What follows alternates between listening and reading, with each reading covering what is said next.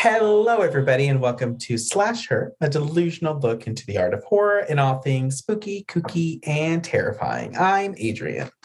And I'm Stormy.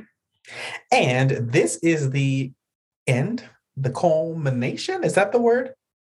Of Culmination? our culmination of our found footage horror month. It has been a month. It has been, a ball. I had a good time this month, I would say. I say it every week, but I've been having a good time with these movies. It's time to wrap it up. I'm ready for something fresh and something different. No, I really have had fun, but I'm ready to move on. I'm ready for winter. I'm ready for, stabbing people with candy canes. It's always a ball to me. So I'm ready for the holiday spirit. But yeah, pretty much we are ending this week our found footage horror month with two movies. We're doing a double feature for everybody, and we're going to be discussing Creep and Creep 2. So we're going to be kind of going over both movies. Again, it's probably going to be all over the place and true to our style, but we're going to go ahead and just jump right in. We're going to just discuss the first Creep film. I'm sure we'll bleed in between both of them. I'm sure the second one will pop up while we're talking about the first. But yeah, let's just go ahead and jump into the very first movie. So first and foremost, we'll be discussing Creep. Originally released on March 8th, 2014, it made its debut at the South by Southwest Film Festival before seeing a more wide release in the States on June 23rd, 2015. I wasn't able to find any specific budget information or anything along those lines, but the runtime is an hour and 17 minutes. It's very quick to the point, I would say.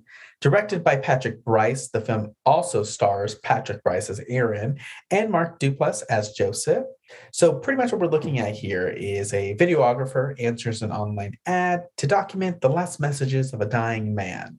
As the job delves into some strange territory, the man wonders if this ad was as innocent as it seemed. So Creep. How do you feel about this movie, I guess, as a whole?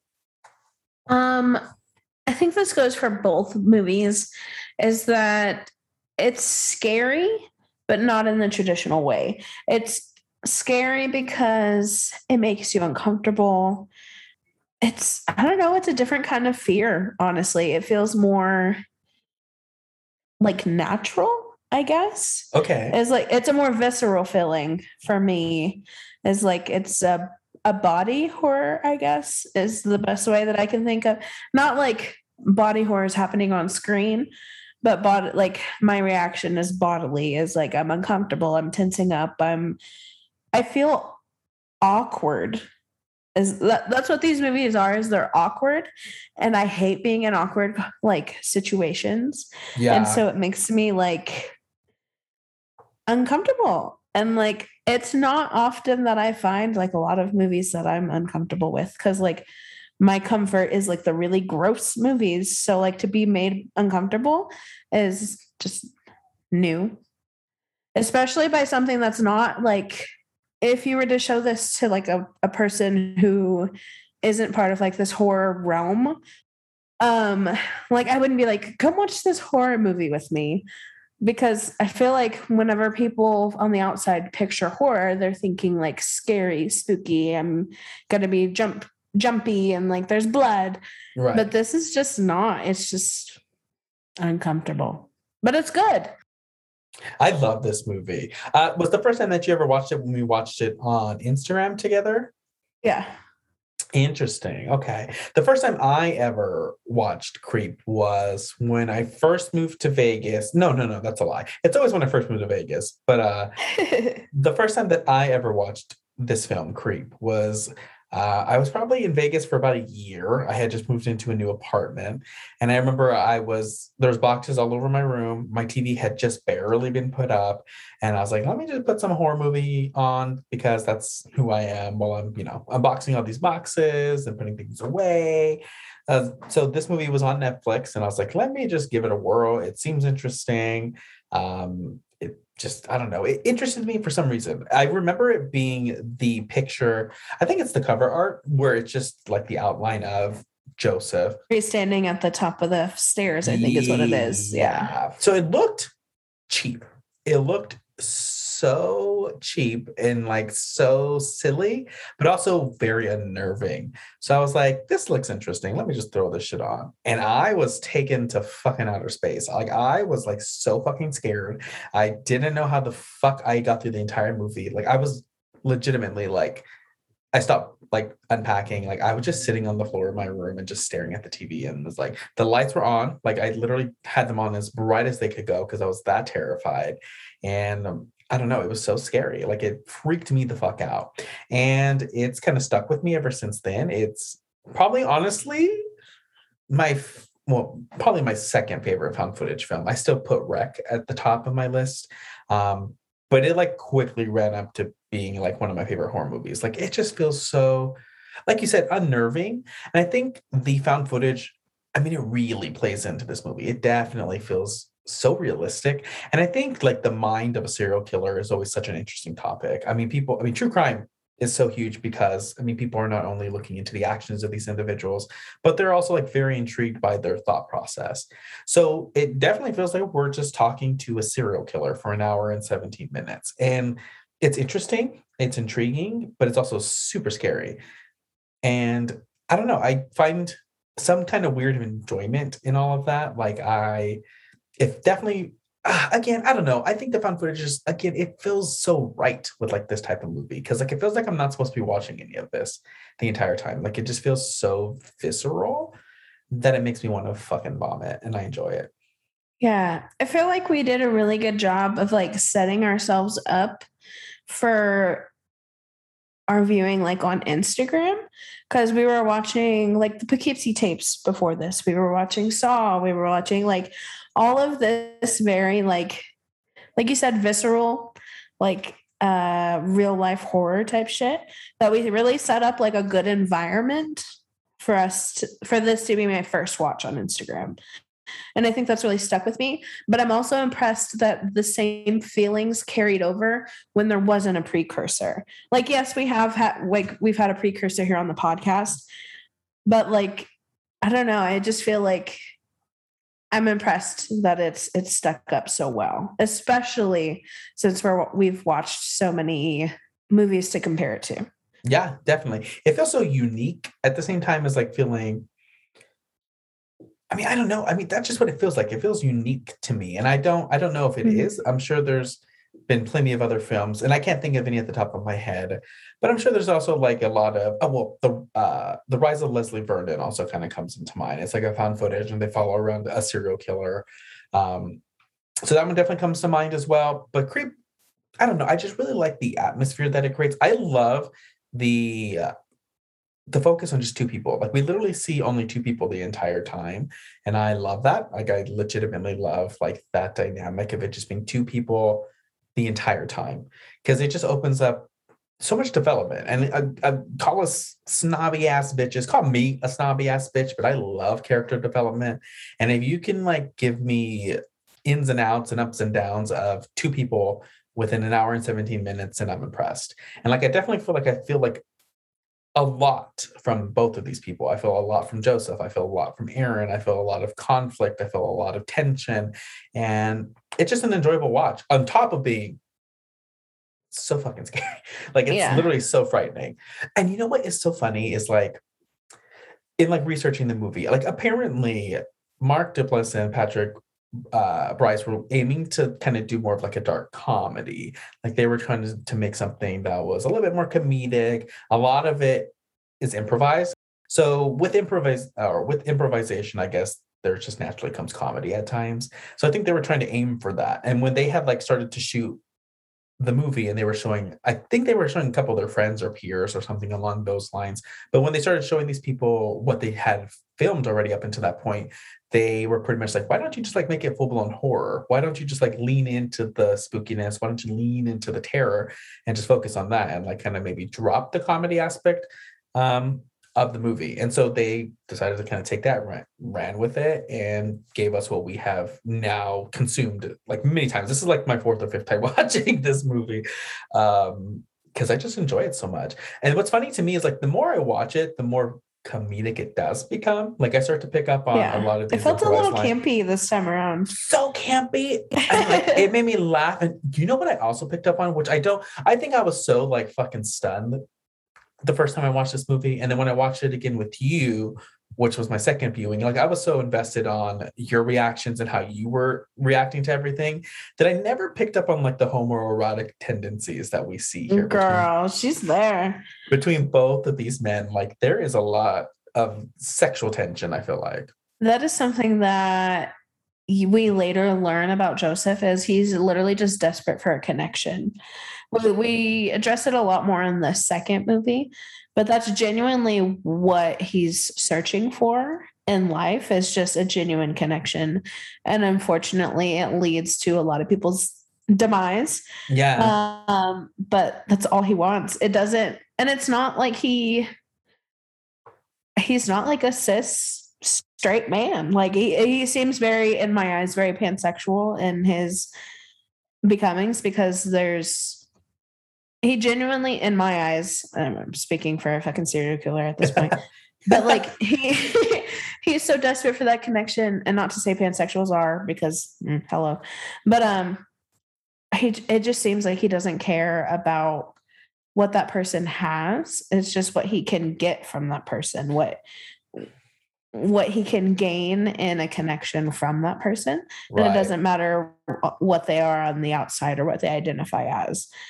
And that's kind of like where I start to kind of feel connected with him is like a lot of people can genuinely like, I mean, understand that feeling. Yeah. Like and that's another thing that I was going to bring up when you mentioned us only having two people in the cast is that like we're given, I mean, found footage in and of itself is very private. We're not supposed to be viewing it. But like it feels like I'm in this relationship with these people. You get to see the ins and outs of them. And I don't know, it's a very interesting take on the whole like found footage thing, not to mention the whole serial killer Craigslist aspect of things. Yeah, like the bare bones of it is it's like still a serial killer posting Craigslist ads and getting people to come and kill them. But yeah, I think another thing that is so terrifying about the movie is like while you're watching it, there are times where Joseph comes off as endearing. Like you literally understand what he's talking about sometimes. Like you understand the sense of loneliness. You understand the sense of just wanting to connect with somebody. And I mean, obviously he takes it to like an extreme level, but like everybody has like these emotions and everybody can feel like that. And so sometimes it's scary because you're sitting there and you're going to be like, why am I thinking like the serial killer sometimes? Like, why is he relatable? Yeah, like why am I thinking that? And that's what's scary because it kind of comes down to, and honestly, Mark Duplass does a fantastic job, but like there's just so much charisma that comes from his pores. Like he just comes off as like very endearing, like you said. He comes off as like likable and approachable, maybe a little too much, and that's kind of where the creep comes into factor here because it's a little much. And I'm the type of person where if I were to meet somebody like this in real life and they were just like on it like that, I would immediately be like, can you literally fucking take a breather and like give me some fucking time. But like when you're just watching this movie, like over time you're like, I can definitely understand maybe why people like Aaron maybe are sticking around so much. Cause I mean, he also sets up these fucking crazy elaborate stories of him being, a cancer survivor and this and that. He instantly taps into the human need to be there for somebody who's in, like, it taps into empathy. Mm-hmm. Like you can't be fucking mean to a man who's dying and making videos for his kids. Like, how can you be a fucking asshole and leave? But that's like where the manipulation comes in. And that's where, and honestly, in like my second rewatch here, getting ready for the podcast, the first time I watched it, like, again, it was just like an enjoyable watch. I had a good time. But by the time I went through the movies again the second time, like I wanted nothing more than to just punch him in the face, Joseph, because the gaslighting and the manipulation is far too much. Because it's just like, it's so annoying. Like just the fact that, because there's a part in the second movie where he is talking to Sarah in that movie, and how he mentions like sometimes like he puts up red flags deliberately, and like he kind of mentions like how sometimes he feels like these victims of his like want to die, like the fact that they allow themselves to just continually be pulled into whatever it is that he's serving them pretty much. And like when he says that, it pisses me the fuck off, because I'm like, no, like you manipulate them to the point to where they don't know what to do. They're first and foremost in a secluded area with nobody but you. You start, I mean, at least what we see with Aaron here, like you start first with like, I mean, I mean, what more of a sob story can you say than I'm a cancer survivor, I'm dying, and I'm not going to be able to meet my unborn son? I mean, until you attack this man and literally try to kill him, Aaron the entire time is going to be having that probably that thought in the back of his head the entire time. And no matter how weird or awkward this man is, I mean, he probably feels nothing more than remorse for him and sympathy for him, because he probably just thinks he's a lonely, weird guy by himself and he's dying of cancer. So it just pisses me off. Like the manipulation there is so annoying to me. But that's when you kind of get past just the general performance that he's giving. Because I mean, the charisma's still there. Like he does still come off as like very friendly. And I think a lot of people are off put by friendliness. I think that's probably why it's so creepy. Because I mean, how often really in day-to-day life do you meet somebody who just maybe seems so interested in you also? It comes off as, and maybe I'm just an asshole, which is completely possible. But when somebody's sugar sweet, I'm like, what do you want from me? Oh yeah. Again, I would shut the shit down. I would literally Mhm. be like, you're something It's else. And I'm not. suspicious. Yeah, so sus. So many red So flags. sus. So well, from the beginning. I mean, the first movie starts obviously with Aaron making his drive out to this remote mountain town. I guess we really don't know where this is. But I couldn't. I'm assuming it's somewhere in California, would be my assumption. It kind of looks like Big Bear in That's what California. that was genuinely what I was reading to you in my mind is Big Bear, California. Because that's what I that's how I pictured. That's what, because when we go back to Aaron's house, I mean, it just looks like a street in Los Angeles or somewhere. So I'm assuming it's somewhere in California that they did all this. But he's driving out to this remote little cabin getaway, and the ad is just somebody looking for a videographer for $1,000 a day. Be discreet about it. That's all he knows. And like on his drive up there, he's like, "Oh, it could be anybody. It could be a woman in her 40s, just ready to, touch A me." cougar ready to make corn. Yeah, pretty much. And I was like, "Girl, no." Would you ever answer a Craigslist ad, or have you ever answered a Craigslist ad? Don't call me out. Oh my god. Yes, I have. Interesting. Was it sexual in nature? Girl, get the fuck out. No. Okay. It was like a babysitting ad, which in and of itself was shady as hell. Shouldn't have done that. I've honestly put myself in a lot of those situations. I've put myself in a lot of Aaron situations. And like so far it's worked out, but I should probably be dead in a ditch somewhere. Yeah, I think that's the scary thing with Craigslist is like it really could be anything. I mean, like you go on there and there's like sections, obviously, if you're looking for something sexual, if you're looking for something, if you're looking for some type of like manual labor to be done around your house, whatever it is, like the ads are there, but it's scary because you really like don't know. And like even Because things like some of those are human trafficking straight up, girl. that part, but it's also terrifying because like it's scary, and like I can sit here and be like, that's kind of gross. Like, why would you even bother answering a Craigslist ad? It's so sketchy. But then there's people, me myself included, who are on Tinder, who are on Grindr, who are driving to strangers' homes in the middle of the night to get their fucking back blown out. And like, I mean, who knows like if that's really gonna happen? You might get your back blown out and then your neck cut at the same fucking time. With an axe. Yeah. So like it's scary, and like we really do put ourselves into situations of like being vulnerable. So I think that's also really creepy. But Aaron is here to make some money. He runs up to this house.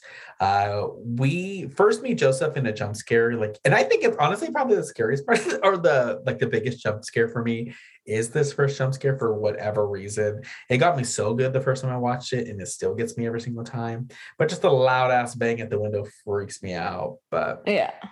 I think that one, and then whenever he first shows up wearing the wolf mask, oh yeah, also are creepy. probably like the first, like the only two times that I like genuinely had like a physical reaction.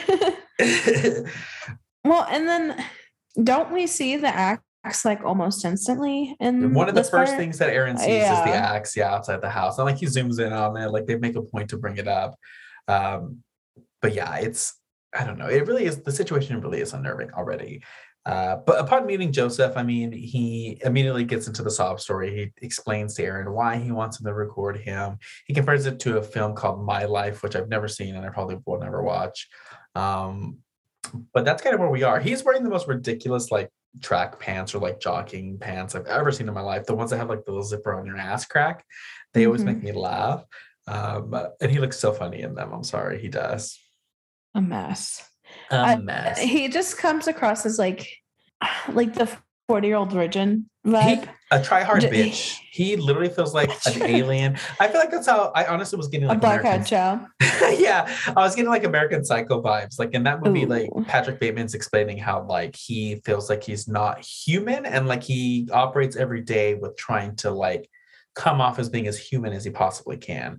And I don't know if Yeah. that's like a common thing within the mindset of a serial killer. I mean, that's a psychopath. Okay. Yeah, it probably because that's just what it seems like. It seems like he's trying so hard to be relatable. Like he's trying so hard Yeah. to be, and I hate tryhards. I hate bitches like that. So if he was like, again, if he came at me with this energy, I'd be like, keep the $1,000. I'm so good and have a great day. And I would leave immediately. What's so scary about him is I feel like he's genuinely a psychopath where they don't have a grasp of like human emotion, but Mm-hmm. he's knowledgeable and smart enough about human emotion that he knows how to use them against us. And that's what makes him terrifying as a person. Is like, I don't think he personally experiences these feelings. And that's why he's so over the top, is because he thinks that's how the emotion should come across. Yeah. But like I said, he knows enough to like use it against us in the end. Yeah, exactly that. And he also obviously has like a fascination with wolves and puts himself in the position of being a Being wolf. a Like, lone wolf. yeah, like he has an interest in that. So, and he also explains to it, or he also explains to Aaron a little bit later on in the movie as well, like how with wolves, like they have such strong emotions, but there's no control there. So, I mean, kind of to feed into what you were saying, like it definitely feels like he understands what emotions are, but he doesn't know how to control them. Yeah, He's something else, right? he's got a range, but like it's genuinely a very quick cycle of emotion. Mhm. And it's I don't know. That's another thing, is it's like it's so off-putting because we don't know how to wrap our head around it. I wouldn't know how to react if I was in Aaron's shoes. Exactly. Yeah. Like the whole tubby time thing, that's when I would have because like knowing me, I probably would have put myself into the situation and accepted the job offer and went inside. But tubby time, I'm out. Because Literally out. he's lifting an imaginary baby. And I don't know why, but I just would feel so awkward because I know I'm sitting on the toilet at that point, Uh-huh. right? Yeah, Sitting honestly. on the toilet watching this grown man in the bathtub. And like I would probably be in my mind, as Aaron probably is, reminding himself, like, it's for this man's unborn child. Like this will probably be very, very special to this baby.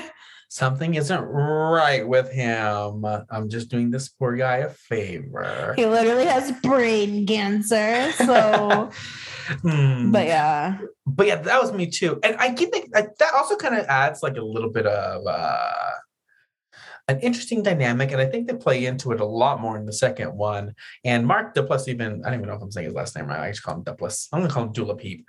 But but when he was like describing like the premise of the movie as well, like obviously Joseph comes off as like the psycho serial killer, but like they also wanted to add an aspect of like maybe trying to figure out, well, who is the creep here? Because the fact that after, especially after Tubby time, the fact that Aaron just willingly stays is a little bit concerning. And I mean, imagine the gag of like a twist of Aaron being like the person who ended up killing He's Joseph the in the end. serial killer. Right. That would have been so cool. And honestly, I was kind of hoping they would kind of push for that in the second one. I think that I thought that would have been so cool. And if they do a third movie, I think that would be so cool. But I was kind of hoping for that the entire time because it's a little I can see maybe, I mean, because I mean, obviously, again, Joseph's the serial killer here. But like there's at times where Aaron's doing things where I'm like, I don't know why you're reacting like that. I don't know why you're playing into these things. But like you said, and then I think about putting myself in that situation. Like, how many times do we really come across interacting with a serial killer on a day-to-day basis? We probably don't know. Honestly, our cashiers that we talk to for like a split second could be serial killers.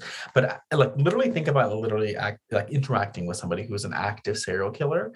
And like if they're active and they haven't been caught, then they're obviously good at this. You know what I'm saying? So if he's sitting here and putting me in this position where like he's saying weird things, but also seems endearing, and I'm also kind of concerned for his well-being. Maybe I don't want to leave him by himself because he looks like he might hurt himself because he also tries to drown himself in this bathroom. Like there's a lot of emotion and there's a lot going on at one time. So that's what pisses me off when he's like, these people just want to die. I'm like, no, like you literally put them in a position where they really don't know what to do. They're concerned about you, but they're also kind of terrified. Pushing people to new levels that they've probably never experienced before and don't know how to process the emotions that you're forcing them to have by putting them in these uncomfortable situations. Yeah. And then when he puts them in an uncomfortable position, like immediately he just comes back to, I have cancer and I'm never going to meet him. Like he always just comes back to the emotional tie and it just kind of keeps rolling with it. And he uses that to like ground them. I feel like it's like whenever he realizes that it's getting a little bit too much, I feel like he makes sure to mention something that's like also like, don't forget. Yeah. And like, he's so creepy, but yeah, naked right away, like straight naked into the bathtub. And he does that again in the second movie. Like I feel like that's something that he does. Like anytime he meets any of his victims, I feel like he's naked right away. Is he hot? Is Joseph hot? Stop it. And we're not having this conversation. Is Mark Duplass hot? Like a serial killer, again, we're not going to focus on that aspect of it, but is he hot? Because I would literally suck this man dry. I don't know. I have spent a good amount of time during these movies. Honestly, whenever he's talking, sometimes I just zone out, as I would in person, honestly. And zone out and be like, do I want to suck your dick right now? I can't tell. I will say in the first one, it's kind of like 50-50, but the beard and the small little pony literally do it for me in the second one. Maybe it's the full grungy frontal dick shot, maybe that we get that really just solidifies it for me. Not that it's like flapping around hard as a rock, but like, I'm like, yeah, I'll suck you dry, sir. But, I don't know what it is. I just think I think he's just really attractive. I like when I take myself out of the movie and all the creepiness that's going on, I'm like, I would just love to see these two just fucking ravage each other's holes and go to town and put on this wolf mask and howl into the night. But yes, and then I bring myself to reality. Yeah. But they're both so cute, I feel like. I also think Aaron's really adorable. Oh, I'd fuck Aaron in a hot second, but like I can't tell if Mark Duplass, I don't know. I don't know. I can't tell. I've watched this. I think he's an attractive man. I do think he's an attractive man. I think he's conventionally attractive. Yes, he's an attractive white man. But am I attracted to him? You know what I mean? I can't tell. Girl, this is some scary shit. There's some people in my life that I've been thinking that for a very long time. So I probably will never decide if I actually want to fuck him. But I spent a good majority of this movie fucking zoning out and trying to figure it out. The fact that I want to fuck him kind of disturbs me. Honestly, it's a red flag in and of itself. But yeah, it's hard because like I'm sitting here and I'm like, do I want to fuck this man? And it sucks because I haven't seen him in anything else, and all I know of him is the serial killer character. Right. And I'm like, is there something wrong with me that I want to like just go to town with this man? But like, I'm like, no, it really is just like the physical aspect of it all, like the everyday Joe Schmo that you can meet in a bar and go home and fuck each other. And then like the next morning, like he randomly like cooks you breakfast. And like, he seems like a sweet guy. Joseph, not so much. Mark Duplass seems like a nice guy. And if he has so much natural radiance of like charisma while he's portraying a serial killer, I feel like he's probably really fun in real life. Yeah. Also, it takes a lot of balls. It takes a lot of balls to improvise, which is why I think they're both just really hot because they improvised a lot of this movie. So the fact that it's just them two back and forth, like, again, just fucking My God, Eiffel Tower me, please, both of you. Like, it's so hot to me to think that they went in. It's just hot. Like, they went in, they made this movie by themselves. It was just them two with the camera, improvising all these lines. I'm like, you guys are hot. And y'all made like probably one of my favorite horror movies ever. And it's just so hot. Like, I just want y'all to go to town on me. You know what? On second thought, maybe I'm not coming for New Year's. But yeah, anyways, Joseph gets naked. And then, like you said, Tubby Time is awkward as fuck. And then this is when we do see Peach Fuzz for the first time 13 minutes in, because Aaron's gonna go grab like a jacket or something, and he sees Peach Fuzz, which is so funny to me because apparently the movie was going to be called Peach Fuzz, but their concern was like calling it that and then having people like wonder why it's called Peach Fuzz. And I'm like, I mean, like we meet or we see this mask 13 minutes in. Like you could have just kept it as Peach Fuzz. But I do like the name Creep more, I think. I don't think I would have watched it if it was called Peach Fuzz. I definitely think Creep has a lot more eye appeal. Yeah. Yeah. It feels open-ended. It feels like anything can happen. If it was Peach Fuzz, like, yeah, I probably wouldn't have clicked it back in the day when I watched it for the first time. I probably would have thought of like a teenage coming of age movie if I saw the name Peach Fuzz. I just think of like the hair on an ass cheek when I hear Peach Fuzz. Okay. So it just wasn't like something I was drawn to. I was thinking hair on my face, but okay. But yeah, we do see the mask for the first time. So is this mask creepy to you? I think it's creepy when he like wears it in a dark corridor, but beyond that, it looks so silly to me. Yeah, no, I think it's just silly. But like him wearing, yeah, like exactly what you said. It's like in and of itself, the mask is not scary, but just encountering somebody who is already creepy, like wearing this mask is what makes it creepy. A little unsettling. Girl. The fact that it has a name. Yeah, the fact that he's named it is just like concerning. And again, red flags constantly. Red flags on the field. There's just a lot happening here that shouldn't be happening, Aaron. And you should have just taken your cute ass back to your little yellow car and just sped away. But I guess it doesn't matter because Joseph knows where he lives. It's also so scary too. Like, do you feel like when these people reach out to them or when they reach out to Joseph the first time, like if he just like immediately has like some weird fucking IP address nonsense where he just like figure out where you live immediately? Because like how does he do all that? I don't think you've seen You, like the series on Netflix. But that's what it feels like, is like he is just very skilled and like finds these people's social media but like at the same time I wonder what their interaction is even like whenever they answer the ad, because in my head, and I don't think they show us, but I think they just call him, don't they?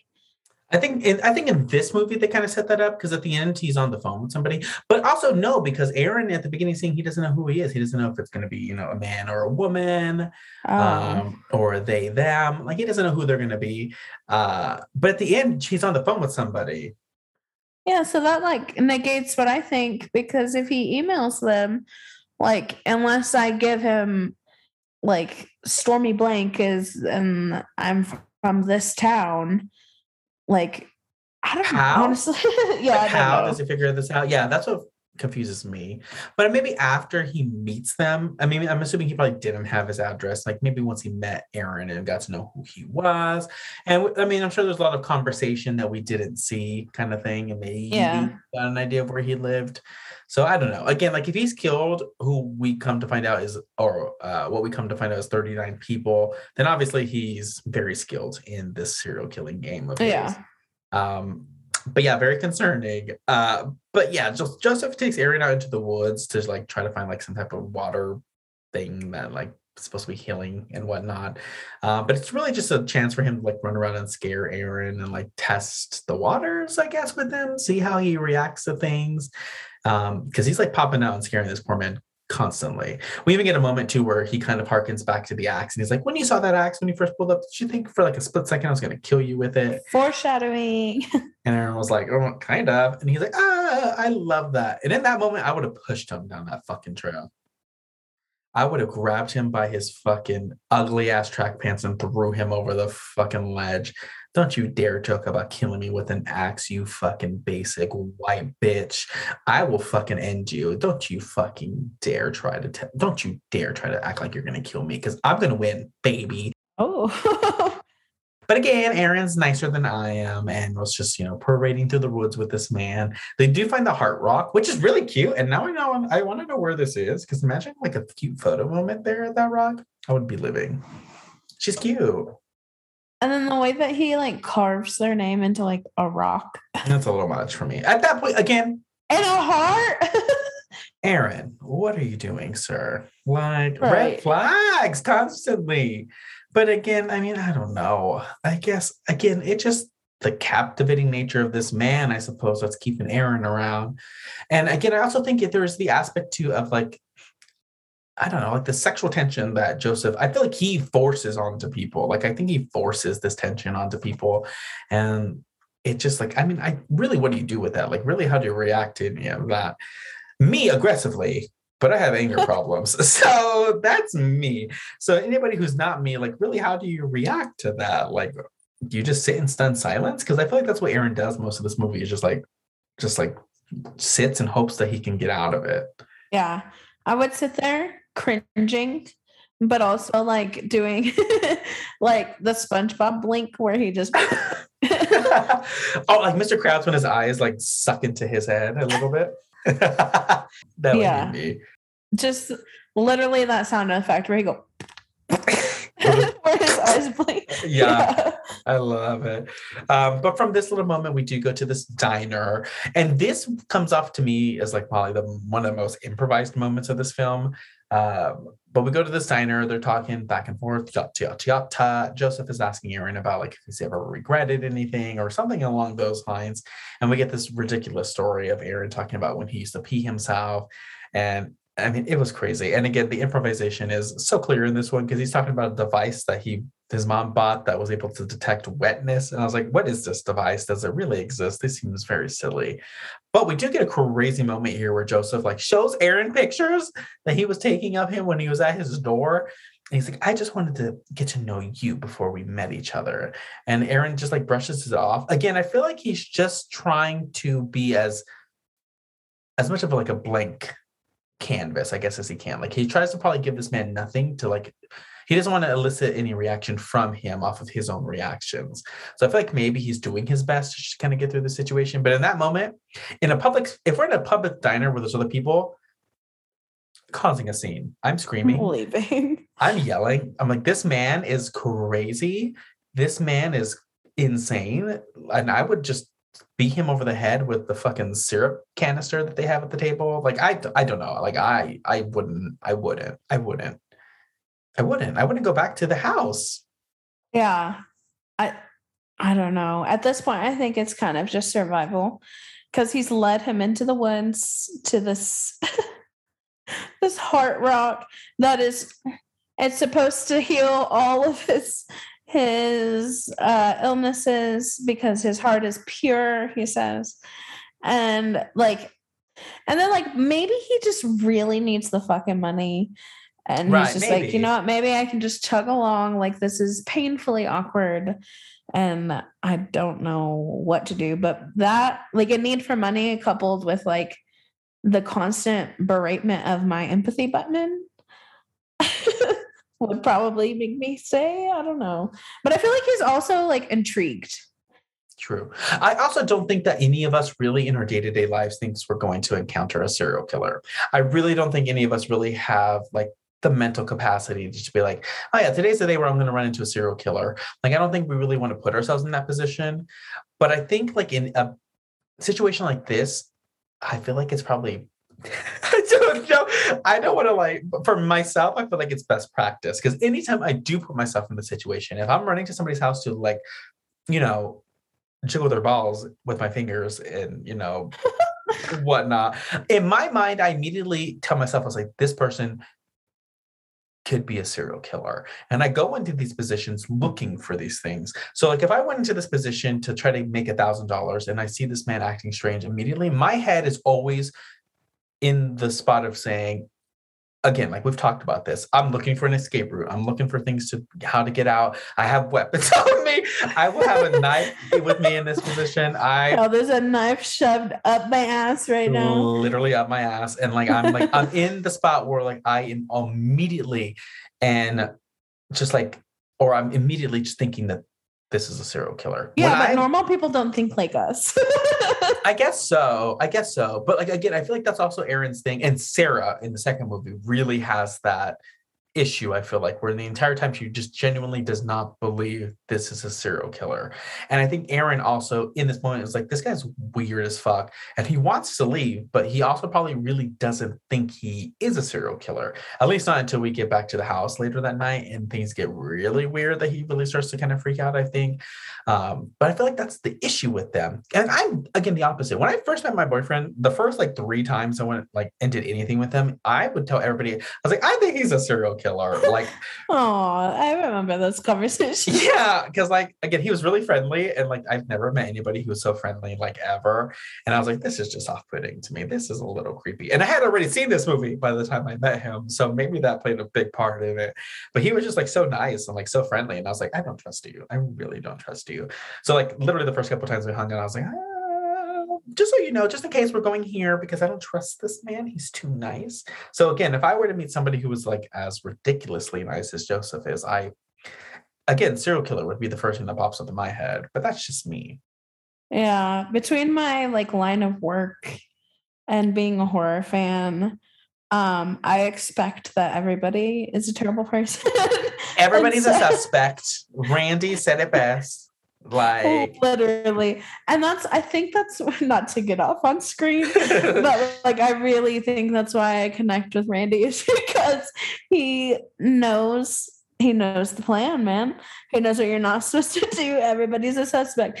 I think the only person that I trust is you and like maybe my child, but not my child after like midnight because that little gremlin. I watched Gremlins not too long ago, actually. I love that movie. It's a Christmas movie, girl. Yeah, I love it. I love Gremlins. But yeah, honestly, and I don't even trust myself. You know what I'm saying? So everybody's a suspect.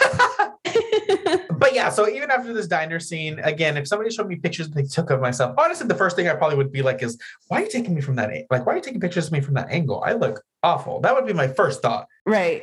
I'd be like, delete those right now. That first thought, delete them. I never want to see them again. If I ever see them again, you are not getting your dick sucked. Like that would be my first thought. Your child does not get this tape. I will be the one to kill you if you don't delete those pictures. Oh my God. You don't have to worry about cancer. I'm taking you out. Cancer isn't your fucking problem now, baby. It's me. Delete those fucking pictures. Okay. That's literally the twist. But that would be my first thought for sure. I'd be like, ew, I look awful. And then my second thought would be like, oh, serial killer. Why are you taking pictures? Yeah, I'm not going to follow this man. But Erin does. He goes back to the house. He does try to leave, but Joseph somehow convinces him to come into the house and have a drink and yada, yada, yada. So they do drink, and we get like a very unsettling story where Joseph is trigger warning. Yeah, trigger warning here. But Joseph is discussing, I guess, his wife, Angela, who he talked about earlier. I guess one day he had noticed that she, on their computer, had been looking up animal pornography, is what he said. And when he confronted her about it, she was like very like just denying of everything. And so he one night snuck out of their house, went and bought this wolf mask at a 99-cent store, which he did not buy this wolf mask at a 99-cent store. There's not a 99-cent store in existence, I think, that would sell a mask like this. I just don't see it. Like, right. I don't. You would probably get like a cheap ass skeleton thing that's like that's paper thin with a string that was probably just fucking, I don't even. Holding on for a prayer. Holding on for dear life. Like at any second it could snap. That's what you get at a 99-cent store. You're not getting this fucking big ass mask. But that's what he tells us. And he comes back into the house and breaks into it and then ties his wife up and then pretty much rapes her, he says, while he's wearing this mask, because I guess he was trying to feed into her fantasy. Yeah. So it's a very alarming story. The first time I heard this, I was like, this is wild. I gotta get out of here. And I think Aaron also has that same reaction because then, like, immediately he's like, I gotta get out of here. And He's he's like, trying where are my keys? to, where are my keys? And then Joseph again, like, convinces him to just like take a chill pill, relax. He's been drinking already. There's no point in driving out. So Aaron agrees to stay, but he agrees to stay because he's going to plan to just escape anyways. He finds a Benadryl, as we come to figure out, and he drugs Joseph and knocks him out so he can try to find the keys. I do want to say here, though, do we feel like Joseph was like expecting this? Because when he was like taking that drink from Aaron, he's like, oh, sure is full. And like, I just feel like he knew Aaron would be doing something like this. Yeah, I feel like, yeah, I really do think that he expected it. But at the same time, why would you drink it if you did, though? Like, is it a game? I feel like it's a little bit of like cat and mouse. Right. What pisses me off, that he has like so much confidence that he will, if he did know that Aaron was maybe trying to like drug him, like the fact that he has the confidence to again drink it and even potentially be knocked out for a bit of time because he has like no worry that his plan won't come to fruition pisses me off. And it makes me want to punch That him in or the face. he's just pretending that he's passed out. That's what I also kind of got like a vibe of, is like he didn't really like get knocked out. Honestly, does Benadryl really do you like that? I mean, honestly, I don't know how much. I don't know.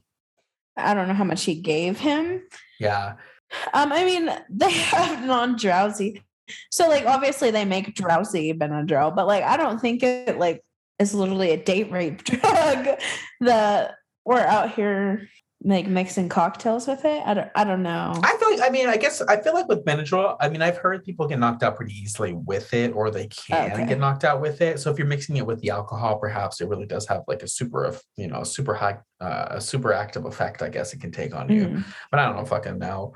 But he does it anyways. And then while he's trying to find his keys on his sleeping body, he gets a phone call. Joseph does. So Aaron takes the phone and he goes into the bathroom, and it's Angela, who we come to find out is his sister, Joseph's sister, not his wife. And she explains, oh, well, my brother's not well. Get out of the house as soon as you can.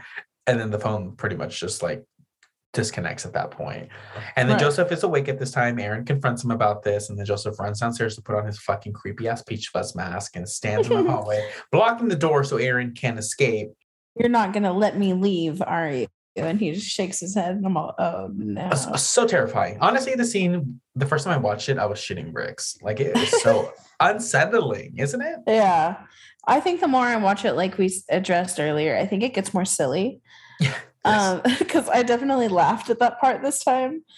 But yeah, if I was in that situation, I would probably shit bricks.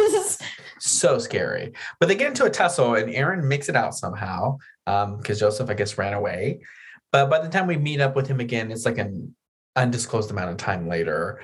But Joseph knows where he lives. He sent him a tape of him burying a hole. So Aaron's really unsettled. Yeah. So he's really unsettled. And then pretty much the movie just kind of starts to wrap itself up from here. Aaron is getting stuff from Joseph constantly. He receives a knife, a stuffed wolf, a locket with their picture in it, a heart locket, no less.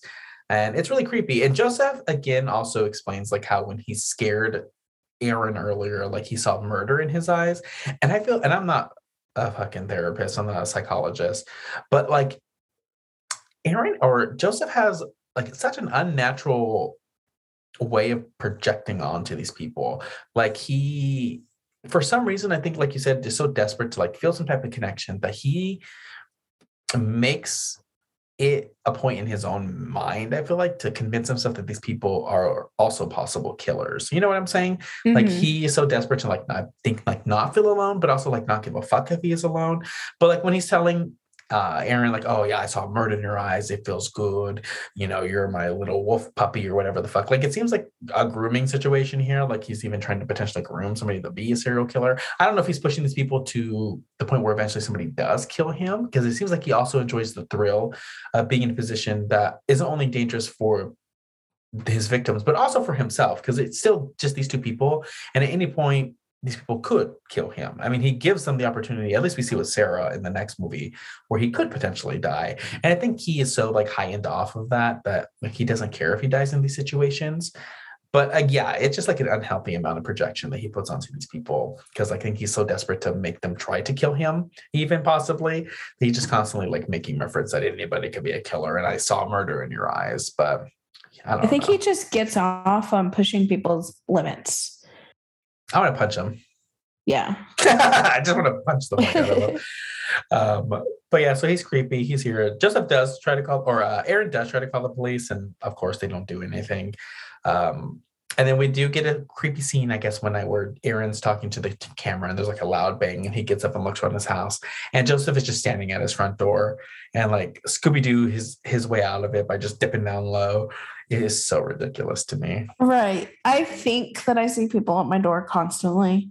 So like same. I know for a fact I would see him, Same. but especially if I'm like receiving weird packages and like if I'm experiencing weird shit in my life, I'm gonna be on hyper alert. Right. But Aaron's just blissfully unaware. Yeah. Which I guess comes into the play of Joseph saying, I guess if people want to die, because I would go into debt to stay in a hotel. Top floor, in the corner of the hall. I would like set up a camera on the outside so I can see the hall at all times. And there's one Set entrance. up a Ring camera in this hotel. Yeah. They make like Ring for the peephole. So I would do whatever I have to do. Right. Because no, ma'am, I'm not just gonna sit in my house with fucking huge ass open windows and a almost entirely glass door and just wait for this crazy person who knows my address without me telling them to come and find me. Like, I'm just not gonna do that. But yeah, he doesn't see him anyways. But we do get another tape after this where Joseph is like, I see that you threw away my locket and that pissed me off. And so they decide to meet up at this fucking open space is what Joseph likes to explain it as. I don't know why Aaron did this. Go ahead. Oh, no, go ahead. I was going to say, this is where I can see Joseph's point that like some people just want to die because at this point, Aaron has escaped. Like, yes, he's still experiencing these terrible things and he's still getting like stalked essentially. Mm-hmm. Yeah. But he has escaped Joseph's grasp physically in his home, in Joseph's home. And you're willingly putting yourself in a situation with him. Like, yes, I understand it's supposed to be open, but in my brain, that's where I connect with Joseph's, like, you're asking for it at this point because you agree to meet me again after you've already escaped me. Yeah. And I guess, I don't know. And again, it comes down to like, I guess the manipulation tactic, because honestly, and it is something that you do see in relationships. And I think that's why it's really cool with this movie is it's so focused on just their relationship as two characters and two people, because sometimes in relationships and in dynamics with people, like sometimes you don't realize you're being manipulated or gaslit or groomed. And these things are serious issues that people face on a day-to-day basis.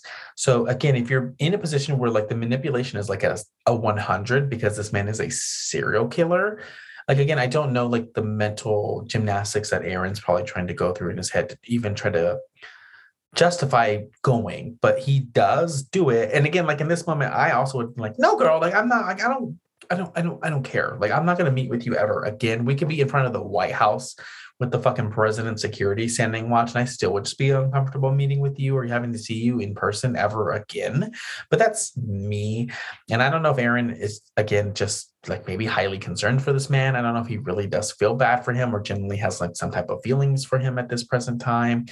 I don't know, girl, but he goes and it's like the most ridiculous, but yet unsettling death scene. The way that just Joseph creeps up behind the axe hits the floor at one point. So I don't know how Aaron just didn't hear an axe hit the ground behind him, but he doesn't turn around. And again, this is where Joseph kind of comes into play or kind of states again. I think in the next movie, he mentions how, like, you know, he just wanted to die because like he never looked around, like he never bothered like to be on high alert. He just sat here waiting for me to come. But again, I think there's, again, maybe some type of trust that he had for Joseph here, but I don't know. It's creepy. Joseph kills him anyways. And that's it for little old Aaron. The first time that I watched that, I was genuinely floored. I don't remember. I'll have to go back and think, like, see if I was actually speechless. But I remember being floored and being like, what the fuck? Like, I don't know. And like, it's not like you see any blood splatter or like anything gory, but like you just see it and he slumps over, like falls to the ground. And I don't know, like it just caught me so off guard. Like I expected him to like turn around and catch him and there'd be a tussle or something. But no, literally just a thump. Doesn't care. Just dies so fast. And that's it, poor guy. But yeah, so like it's very interesting, and like we immediately kind of just jump into the next movie. So just a quick rundown on that really fast. We'll probably go through this one pretty quick, because a lot happens in this one as well. But it's still kind of just like the same topic of conversation, because it really is just kind of analyzing Joseph as a character. So for the next movie, we'll probably just kind of discuss Sarah, and I guess kind of how we feel about her as a character, and just some of the moments that kind of appeal to us here. Because I think a lot of the conversation about these movies revolves around Joseph anyways, and we've done a lot of that. But let's go ahead and just kind of into Creep 2. Hey everybody, so if you're enjoying the podcast so far, definitely look into giving us a rating. It would be really, really beneficial. We're open to ideas and feedback. It really goes a long way. So go ahead and look into giving us a rating. Again, we're on Apple, Spotify, Podbean, and many more places. But for now, let's go ahead and get back to the show.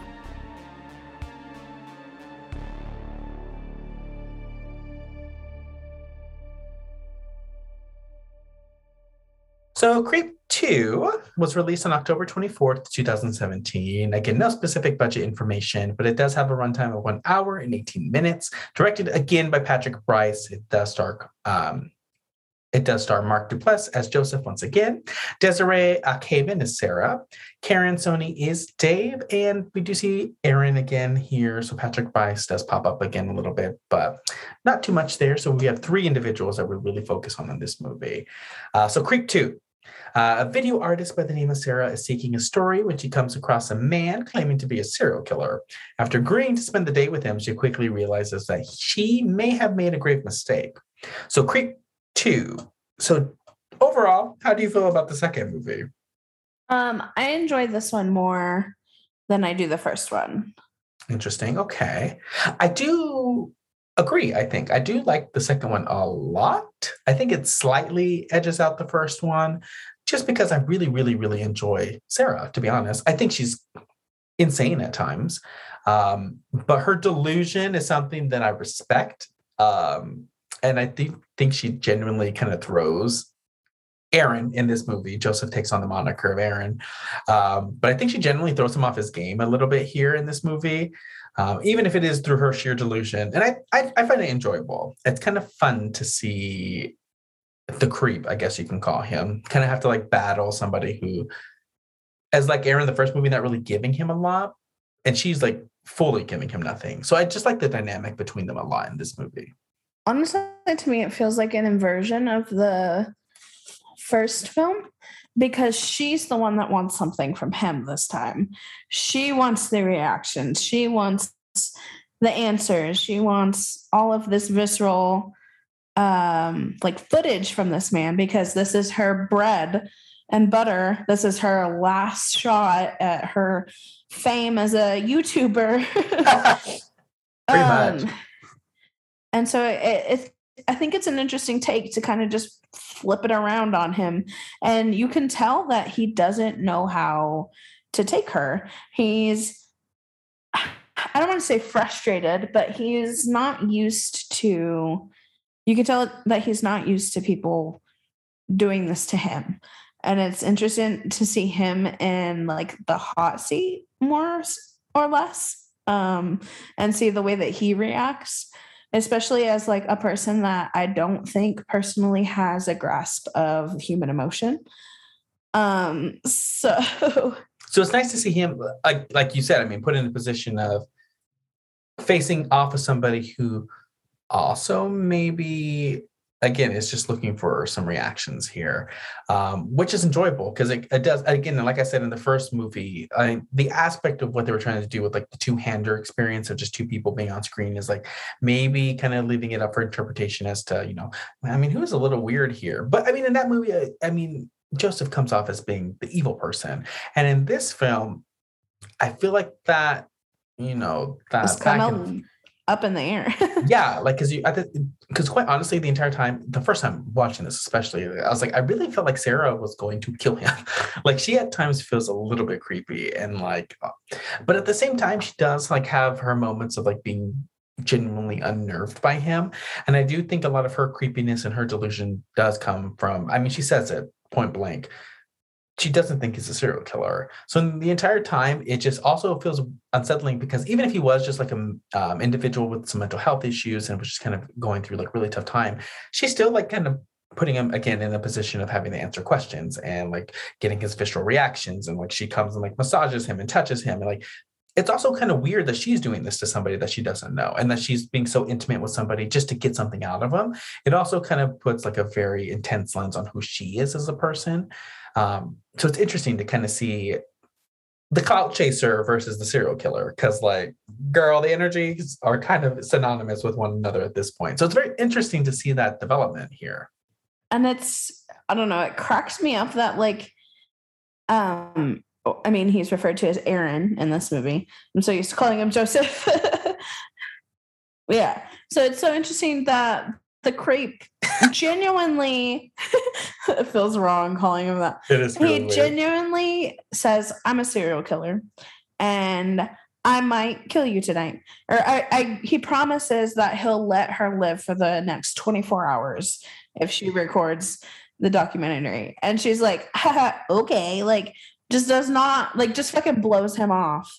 And in my head, like if somebody genuinely or honestly, I wouldn't even need for their tone to be genuine. If somebody came to me and was like, I'm a serial killer and you have 24 hours guaranteed to live, I'm not in this situation. Fuck my YouTube, fuck my podcast, fuck any like situation that put me in this situation. Like, fuck it. Because I'm out. I don't care if you're like laughing while you tell me. I don't care if like I genuinely have this feeling that you're joking. Like I'm still leaving the situation. Yeah, I'm leaving. And you know, movies, again, like the clout chasing nonsense that they put these, or like the negative light that they put on these people who are like content creators in these horror movies are so funny. Because like even the podcasters in Halloween 2018 are just like so hungry. Oh my God. And it's just like, even her, she comes off as being like very hungry for success in a way. And yeah, if I sat down, because I mean, when we are introduced to her, you know, we see that she has this show called Encounters where she does answer ads. Like she goes on Craigslist and finds strange ads and meets with these people because she wants to be able to dissect them and, you know, understand who these people are and how their brains work. Because this is something that, I mean, she's initially going to school for this, isn't she? Like some type of like psychology or something along those lines. Whatever it may be, though, she's interested in studying the human psyche pretty much. So she's deliberately putting herself in these situations for this show. And we see that she's very disgruntled because she's only getting 7 views on her videos. And I feel so bad for her because she's obviously putting so much effort in. And like she's really defeated by it. And then she finds this ad, a very discreet ad, $1,000 a day for a videographer, again, as he does.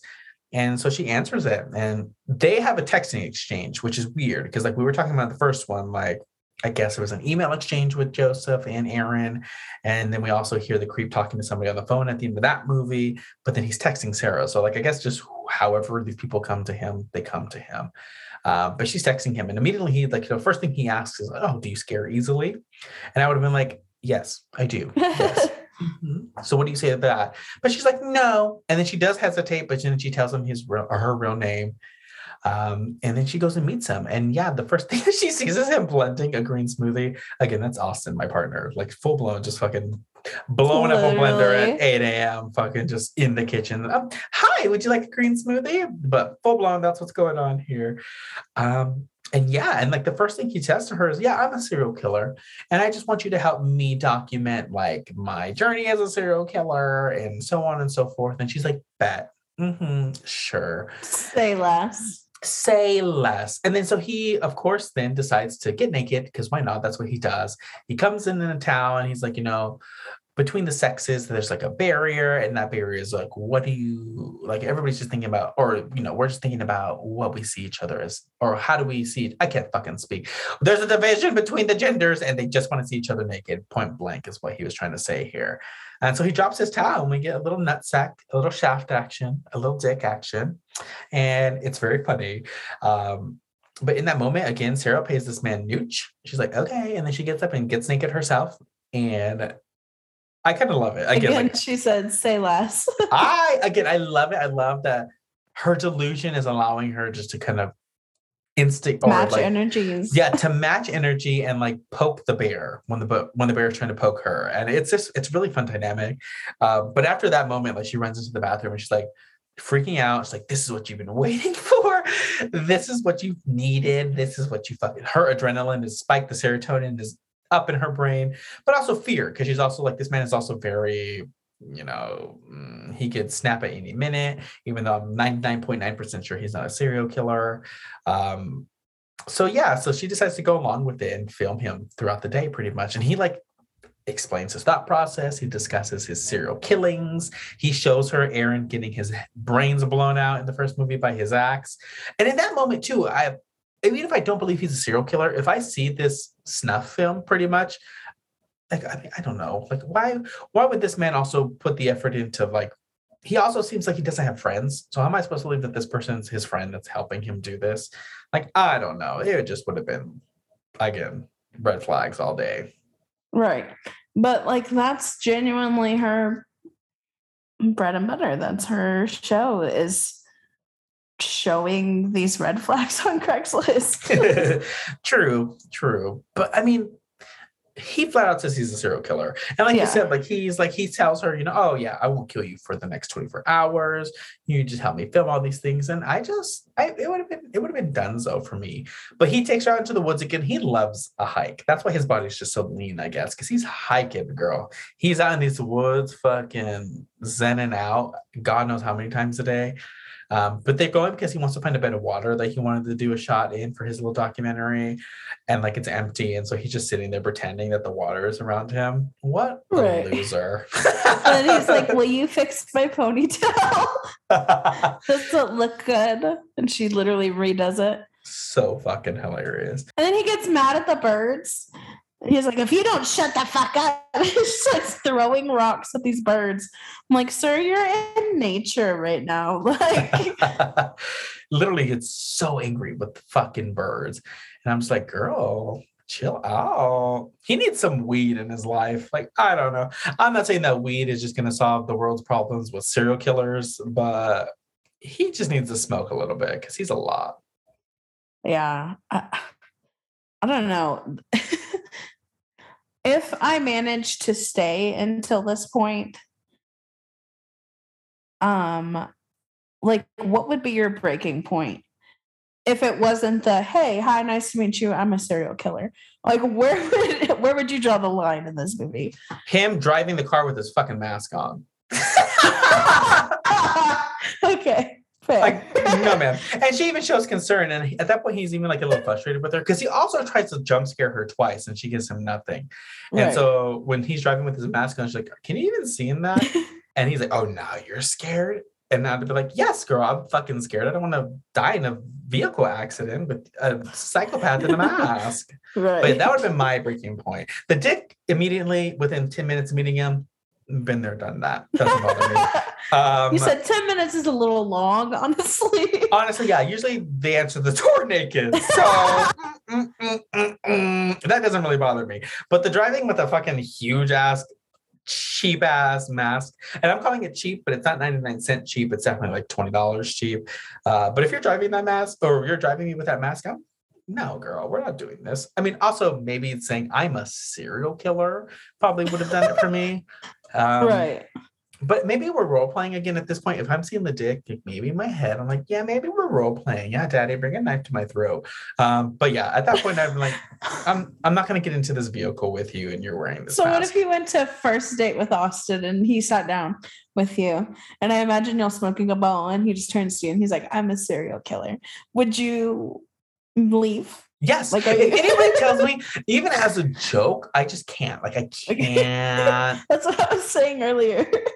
Like, if we're really gonna have like a life together, or if we're gonna be best friends for the rest of existence, but the first thing that you want to tell me is like you're a serial killer and you think it's hee hee ha ha. And I'm a dark comedy kind of girl. I get it. It's not funny to me. It's funny. Like, it definitely sets the wrong tone, and it just isn't gonna work for me. It just isn't. But again, I'm glad you have your wits about you. Yeah, but again, if the dick's in my face, ooh, who knows? I might just go along with anything. Okay, so what if you're sucking his dick and then he says it? Oh, I don't know. Actually, if I'm literally choking on the dick, the cum is shooting down my throat, and he's like, "I'm a serial killer." In that moment. You're like, you're serial killing my tonsils right now. Right.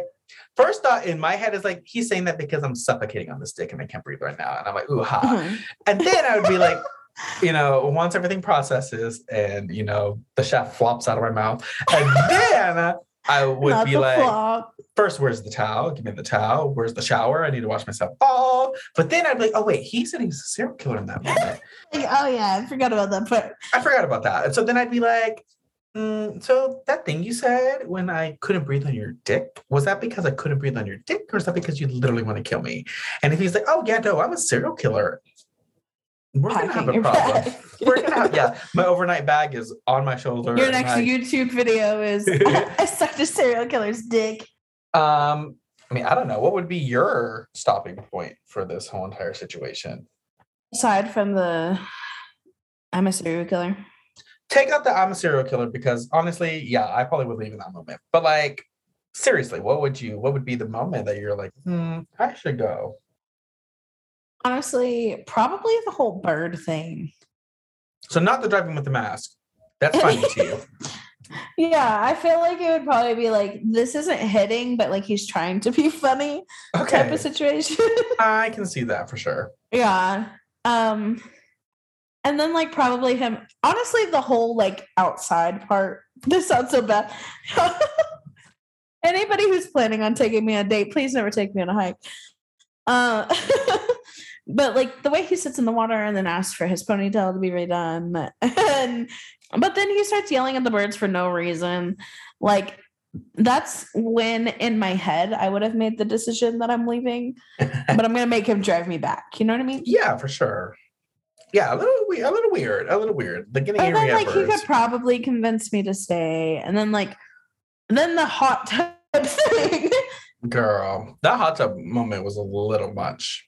Yeah, because he gets pissed off with these birds, and they go back, and he like sits in the hot tub to like decompress. And he's sulking. He literally tells her to go away. And she's like, no, I'm going to get in with you. And I'm like, what? In her clothes, also. Fully clothed, she gets into this hot tub. He gets behind him and starts rubbing his back. And he's moving. And then they talk about how he's never had a kiss before. And then eventually she takes it upon herself to kiss him. We do get like a story that I guess is pretty much the essence of the creep and kind of where he comes from, where he was almost killed by somebody. And in that moment of almost being murdered, like he had so much ecstasy, it sounds like, from that whole entire situation, took it upon himself to kill this man who was trying to kill him. And like he even says, like after he killed him, like he laid with him and like he took a part of him with him. He literally tells us his origin story. Like we definitely hear it. But like he obviously has a fascination or a kink with choking, because when she was massaging him, she was like grabbing his neck a little bit and he was moaning. And I was like, and he looks so hot in this hot tub. Like you can't deny how like just and the way he was moaning when she was choking him, I was like, same. So I was loving his energy in this hot tub. I mean, I guess it's good that both of us have like similar timelines for when we're checking out. So we probably won't end up on somebody's murder list. But yeah, I don't know what to think about like the entire hot tub scene. I remember I remember watching it the first time, and then it was a whole other thing is to watch it live with other people. because I feel like that like ups the awkward factor. And so I just was very uncomfortable. And even rewatching it now, like I was by myself, I was like, I don't like this. It is a really hard watch. It really is. I feel like I was a third wheel with like a couple. Like the couple's kind of drunk, you know what I mean? Fighting. So they had a huge fight earlier in the night. Yeah, and now they're getting touchy-feely. Now they're getting touchy-feely, and like they're probably gonna fuck. And I'm like, I'm gonna get out of this hot tub. That's what this feels like. You're sitting in the hot tub with your Smirnoff Ice, and you're like, I gotta go. But this gives them kind of like some type of resurge of energy here, because then they start running around and like scaring each other. Yeah, they literally start playing like hide and go seek, and I'm like, what is happening? Also, who's filming this? Both of them. Like he's like, I don't know. It's a mess. It's a whole disaster, all of it. And then it gets to the point then after they do all this, where they are like sitting down and talking, where Joseph is like pretty much explaining that like he, again, I guess was kind of like debating back and forth if he was going to kill her or not. But he's found out this is like his 39th murder. 40th. And this one's supposed, oh yeah, this is going to be his 40th. And like he wants it to be special in a way. And that's what he yeah, because he explains to her like he like in killing so many people, like he is, I guess, like losing his passion for it is what he explains to her at the beginning. Bored. He's getting bored with it, is what he's telling her. So he in his head is telling himself, oh, well, to make it exciting, instead of just making another boring video of me killing somebody, maybe you can kill me. And so like he sets it up to where she is going to axe him. I guess he puts on his Peach Fuzz mask and sits on the table and like expects her to cut his head off. To do it. Yes, girl. And she doesn't do that. So then he tries to just hang himself in front of her. And at this point, it took up until this point, but then if somebody trying to hang themselves in front of you doesn't signal a time to go, I don't know what else does. But at this point, she's pissed off and she's ready to go. If you ask me, if you put on a mask and tell me to axe you, I'm taking the axe with me, so nobody gets hurt, but I'm leaving. I would just do it. Adrian. I mean, I guess at this point, again, she really doesn't believe he's a serial killer. We have the outside knowledge of knowing he's a serial killer. Yeah. So in this moment, I was like, just fucking do it. But like, if I probably wouldn't actually try to kill somebody, especially if I feel like maybe he's just struggling. we wouldn't have made it to this point in the movie, so it's hard to put myself in that situation. But yeah, the whole, I mean, I guess we should have put a trigger warning, but the whole hanging thing, he's just like, so like essentially I'll kill myself, and if you don't save me, then you pretty much killed me, and I'll leave it up to that. And literally just jumps off a rafter. Jumps off the fucking balcony. And she jumps into action and takes him down. And then she's mad that he put her in that situation. A mess, girl. And he, again, the manipulation tactics are there because even before this, like he like wholeheartedly asks her, like, do you think I'm a serial killer? And she goes, no. Because like being honest with each other is the whole aspect of it, because he says he never lies. And so I don't know. Because then after this, after he scares her in this moment, like because she's pissed off and she's ready to go. And that's when he comes in with the, I've never kissed a girl. And he goes like, I'm not a murderer. You know, I'm really lonely. And so she feels bad for him and kisses him and like, you know, so on and so forth. Yeah. But also there's a thing with him where I really do think Joseph is, he has some type of queer tendencies. Because I feel like, and we see at the beginning of the movie as well, I feel like he's just really into guys. And like, it definitely feels like a lot of the victims that he does have are men. It sounds like he does say that he's killed 39 men and women at one point, but he also expresses to Sarah that there's like an uneasiness when he kind of like when he approaches women, and at least that's what it feels like. I don't know if it's just him trying to convince her, but it definitely just feels like, and maybe he just does this with everybody. I mean, we saw him with a man the first movie, and it just felt like really homoerotic and sexual, and like there was a lot of sexual tension that he was outputting. But at the beginning of the movie, this movie, like there's a man who's been receiving these creepy messages and these creepy videos, but he already knows the creep. The creep has been in his life, and it sounds like they fucked each other constantly, because he talks about how like they started out hot and heavy and this and that, and then like he reveals himself to be that poor man's stalker, and then just cuts his throat right then and there. So I don't know. Again, there's definitely some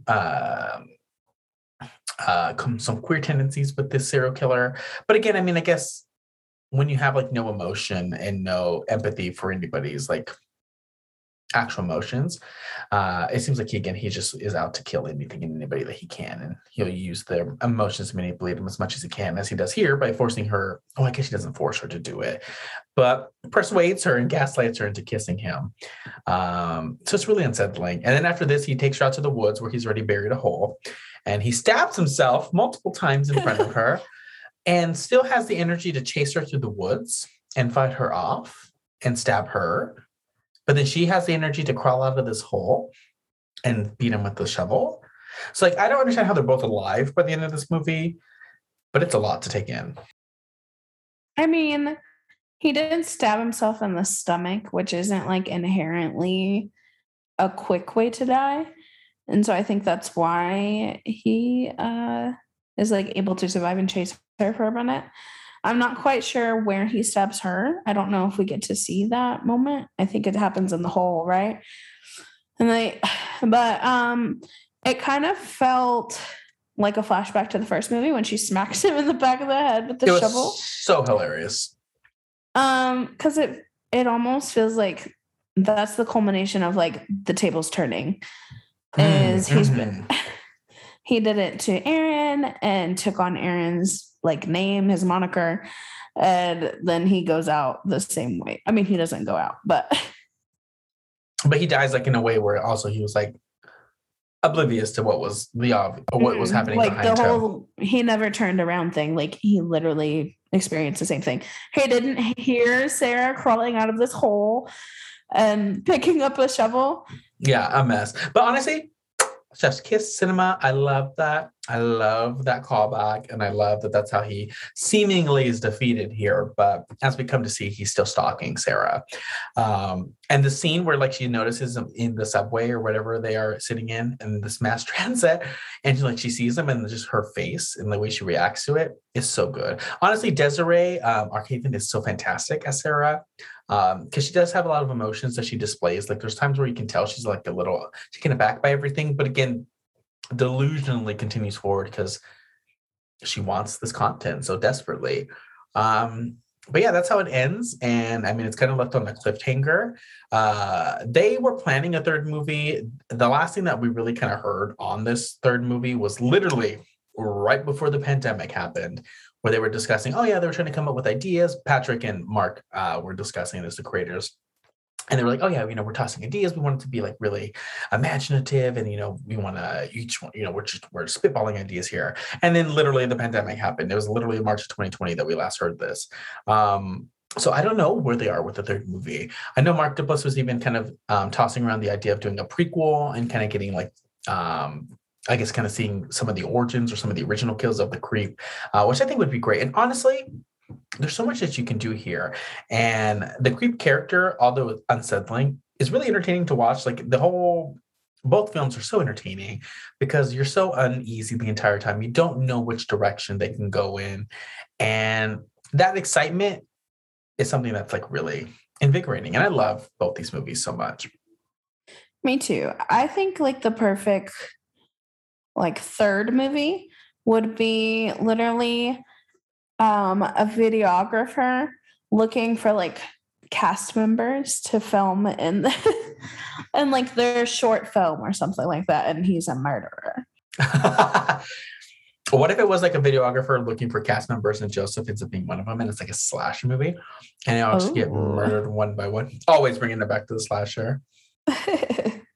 But yeah, I desperately want a third movie. Whether it's a prequel or a sequel, I don't care. I would definitely love to see Desiree Akhavan come back as Sarah, even potentially, because I think she's great. And again, the fact that she was so blindly chasing this content that she was willing to overlook the clear aspect of a serial killer being in front of her was interesting. And I would definitely like to kind of see how she kind of goes about handling him again if he does pop up, because he's still stalking her. So I wouldn't be off-put by seeing even a continuation of her story. But I mean, whatever they do, I'm sure it'll be entertaining. It's so wild that I say we, like I created the movie, but they gave her like a platter of red flags. And she's like, baby, my favorite color is red, and just takes them all in and does not fucking care. Doesn't at all. It's so interesting. Yeah, I love it. And I think, so, I mean, if we're doing like a versus here, so we both prefer the second one. Yes. I think they're both very good. But just the idea that she tries to almost like beat him at his own game is very intriguing to me, especially since she's a woman. Also, that. I'm always rooting for the female. Mm-hmm. And she does outsmart him in the end. Yeah. So it's exciting. Yeah, I agree. I think the reason I do enjoy the second one slightly more than the first one is because Sarah's more of a character. Aaron definitely kind of felt like a placeholder, and he definitely feel like he could be anybody. Anybody could be in Aaron's position. He feels like it is a POV the entire time. We're just seeing this through a blank canvas pretty much. And we do get a little bit more of him as he kind of explains the situation once he's out of the woods pretty much.